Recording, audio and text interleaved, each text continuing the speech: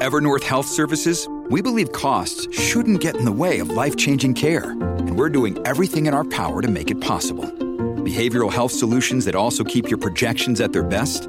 It's possible. Pharmacy benefits that benefit your bottom line? It's possible. Complex specialty care that cares about your ROI? It's possible. Because we're already doing it. All while saving businesses billions. That's Wonder made possible. Learn more at evernorth.com/wonder. On this episode, Congressman Bruce Westerman. If you look at what's happening under Joe Biden's leadership, under Democrats in Congress's leadership, it's a total failure. Their energy policy is terrible. They're causing more greenhouse gas emissions with their energy policy than we've had before. I'm David M. Drucker with the Washington Examiner, and welcome to another edition of In Trump's Shadow, The Battle for 2024, a Ricochet podcast and a companion to my book, published by 12 Books, In Trump's Shadow, The Battle for 2024 and the Future of the GOP.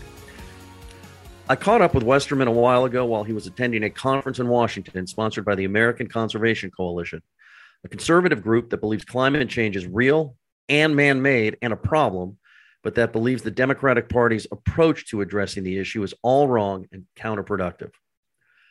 Westerman, an Arkansas Republican, is something of a forestry and environmental wonk, and we spent a few minutes chatting climate change, what conservative policy should be on the issue, and whether it's helpful when a certain well-known Republican, you might have heard of him, refers to climate change as a hoax. And now, Bruce Westerman. Congressman Bruce Westerman from Arkansas's very rural 4th Congressional District. Thanks for joining us on In Trump's Shadow. Yeah, great to be with you.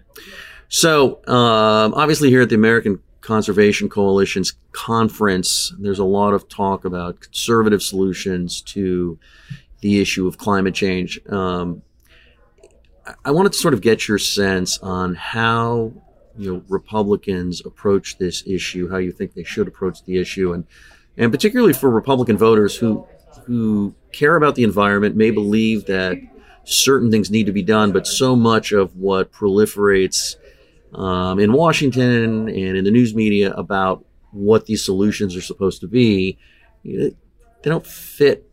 Conservatives tend to not necessarily agree with all of that. So how do you approach all of this? It's a great question, and I've looked at this pretty extensively. Number one, we have to embrace our heritage. Conservatives are the original conservationists. Teddy Roosevelt started the conservation movement. Teddy Roosevelt was a Republican. If you look at what the left likes to refer to as the bedrock environmental laws of our country, most of those were done under Richard Nixon. You have the Clean Water Act, the Clean Air Act, the Endangered Species Act, the formation of the EPA. All of these were done with good intent and purpose for the right reasons, and the left's bastardized it. They've taken these laws and weaponized them, and they're actually preventing conservation efforts from taking place. We see it all the time in the abuse of NEPA. We see government programs like the environmental or the NEPA is the National Environmental Policy Act. Okay. And it's the permitting process you've got to go through to build something. They delay projects. They delay forest management. When people are trying to do the right things to help the environment, somebody under the guise of helping the environment will sue the federal government, and a court order will stop a good thing from happening. Yeah, I remember when I was a cub reporter in California, there was always this fight over clearing out the undergrowth in California forests to take away all the fuel for forest fires, and the environmental lobby would push back on that, believing that you were messing with habitat. The issue of climate change itself, I feel like it can be a loaded term, depending on what audience you're speaking to. But let's just talk about the issue of whether human beings living the way we live, which I think is kind of cool. But if human beings are having an impact on the climate, and if that impact is negative. Do you believe those things to be the case, or do you look at it differently? Well, activity causes an effect. So you can't say humans aren't having an effect on the climate. Climate, you can substitute the word carbon for it. The best we can measure carbon, before the Industrial Revolution, it was 280 parts per million in the atmosphere. Today, it's over 420 parts per million. So there's no denying that human activities have put more carbon in the atmosphere. But it's not something that we should be such alarmist about. We should be looking for proactive solutions on how to get that carbon out of the atmosphere and how to maintain the level of lifestyles that we have without further putting more carbon into the atmosphere and without wrecking our economy. So I totally agree with that for selfish reasons. But what I'm just want to understand as a baseline is, if we were to do nothing, I mean, nobody wants to do nothing in that. If you look at the United States over time, we have cleaner air, cleaner water. We've reduced our carbon emissions. We're especially in the developed world. I mean, I don't know if anybody surpasses what we've been able to do. We're number one in the world in reducing carbon emissions. But if we did nothing else than we're doing now, would our impact on the climate become a negative for us that would lead to bad things?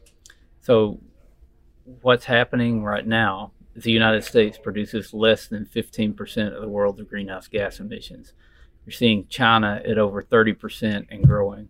While we were replacing coal plants with natural gas plants that greatly reduce greenhouse gas emissions, China built 38 gigawatts of coal power plants last year. That's one huge coal power plant every week. We can't look at this in a vacuum. We can't solve the problem in the United States. Developing countries, they may give it lip service, but they could care less about carbon in the atmosphere. They want energy and they want progress. By the way, can we solve the problem at all if they don't get with a program that deals with it, that adopts more policies similar to what we have in the United States? No, and would it matter what the U.S. does? I mean, if the U.S. just magically, I love to do this because it's my podcast and I can make things up, but if we were able to just magically have zero carbon emissions, and China kept belching out, emissions from its coal-fired power plants that they're creating day after day in India and other parts of the developing world, or even developed world, would it make a difference? A very small difference. There's this huge focus in the United States that would make you think that if we went to all electric vehicles in the United States, it would solve all the world's problems with climate. I think that's being driven more by Wall Street, looking at new areas to invest, than it has to do anything with climate. 15%, less than 15% of the global climate emissions are from the U.S. 27% of that comes from automobiles, from all of transportation, not just automobiles, planes, trains, cars, construction equipment, farm equipment.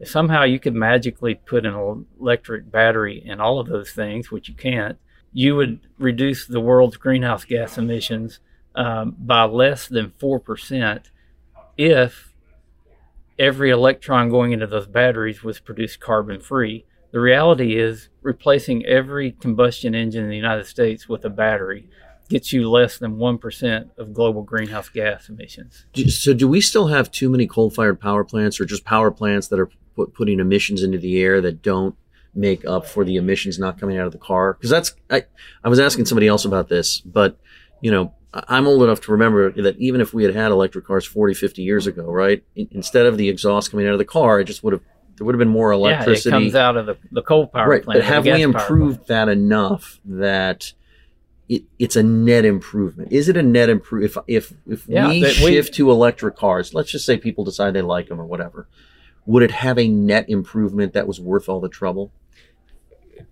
Globally, again, transportation emissions are 23%. When you look at industry and buildings, you're up 40 to 50% of global emissions. So all the focus seems to be on automobiles, where it's because that's what people could see, right? Right. And that's where there's opportunity to create a new trinket and generate trillions of So what do you do about the economics. buildings issue? So that's an interesting issue. So what do you do about that? So if you look at a bill I've filed called the Trillion Trees Act about planting a lot of trees, we've also got a component in there about a tax credit for sustainable buildings. And you reduce the amount of energy that you use to build a building, the amount of energy you use to operate a building, and you can also, with wood, you can store more carbon in the building.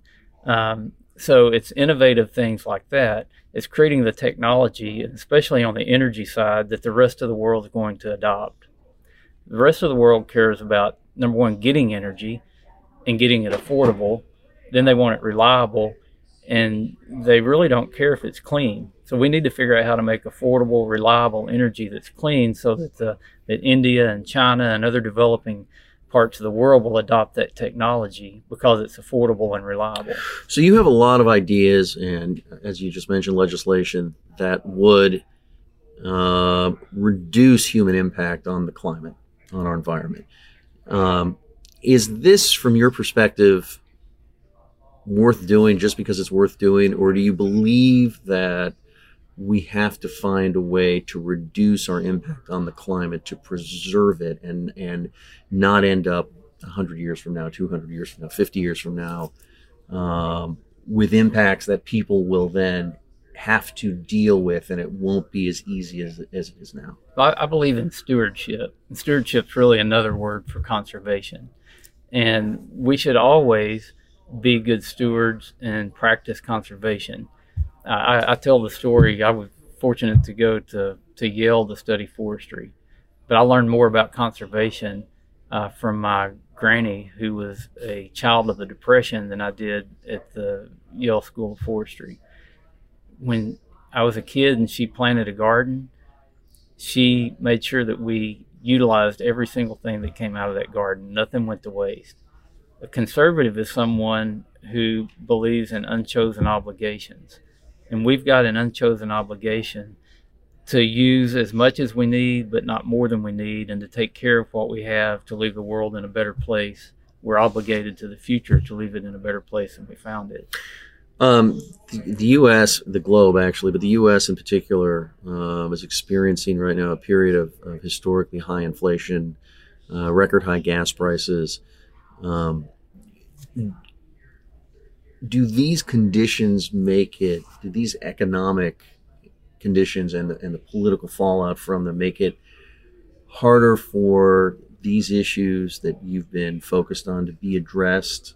Does it make it easier, with maybe people more open to innovation because the standard way we have been doing things has been very easy, but now is a lot more expensive? So maybe if you have a new idea for a more sustainable building or trinket, that people would say, I wouldn't have thought about doing it that way, because why not? Because what for? But if you can save me money, now I'm interested. So how does the current thing we're going through, the period we're going through, impact all of this? Well, there's this idea that you can't have a strong economy and a healthy environment at the same time. And I would argue that you look at the cleanest, safest, healthiest environments in the world, and it's where you have the strongest economies. And if we move into a position where inflation is increasing, which means people's money has less purchasing power, where they're focused more on the basic needs, there's going to be less money to invest in new technologies and new practices. So what we have to do is figure out how to make the economy and the environment work together. And it gets into what I would call market-based conservation. That's how we can solve the problem. If you look at, people have to eat, people have to keep warm. And if it gets down to, killing an animal that you have to have for food, or conserving that population of animals, people are going to kill the animal. If it gets down to clearing trees so you can plant food to eat, or starving, you're going to cut down the tree and plant the crop. If you have to have wood to to burn to keep warm, you're going to burn the wood to keep warm. Democrats like to say that Republicans are climate deniers. I have an issue with that term because I just think it's politically charged, and it sounds a lot like Holocaust denier, and I don't like the similarity between those because of what it suggests. But look, you're with Republicans all day long on Capitol Hill.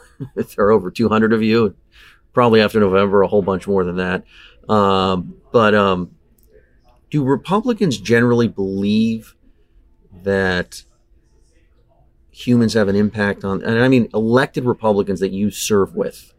You can't speak for everyone all over the country, but do elected Republicans you serve with in the House of Representatives do they generally believe that human beings are having an impact on the climate, and that there are things that should be done about that? Conservative things, different things than what the left wants. But is that the general consensus, or is it an ongoing and unsettled debate within the conference? So I think everybody that's intellectually honest, and the colleagues I serve with, Republicans, know that human activity has an impact.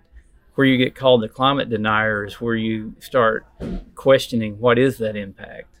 If you want to understand how much is the impact and how much should we invest and work on solutions to mitigate that impact, that's where you get the differences. And the left is that, I think they wake up every morning scared to death and alarmed that if we don't set our hair on fire today about the climate, then you're a climate denier. So I like to say that the left has a climate agenda. Republicans and conservatives have a climate plan. We have an energy plan. If you look at what's happening under Joe Biden's leadership, under Democrats in Congress's leadership, it's a total failure. Their energy policy is terrible. They're causing more greenhouse gas emissions with their energy policy than we've had before. The demand for energy hasn't gone away, and guess what? It's not going to go away.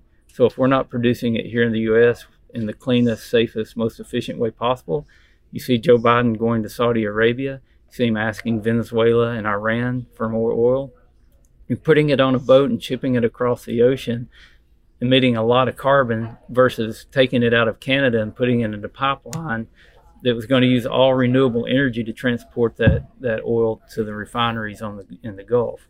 So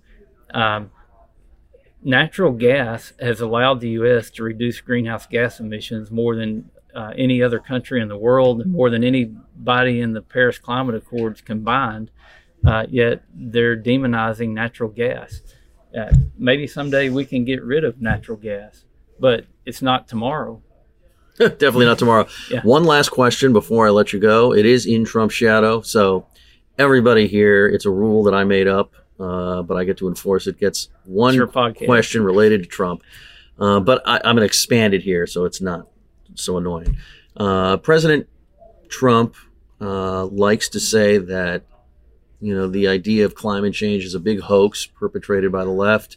But other Republicans like to say that, hey, this is just no problem at all, and it's just the left. They want to tax, they want to spend, they want to take away your steaks, and which I get very sensitive about because I like my steaks. Yeah.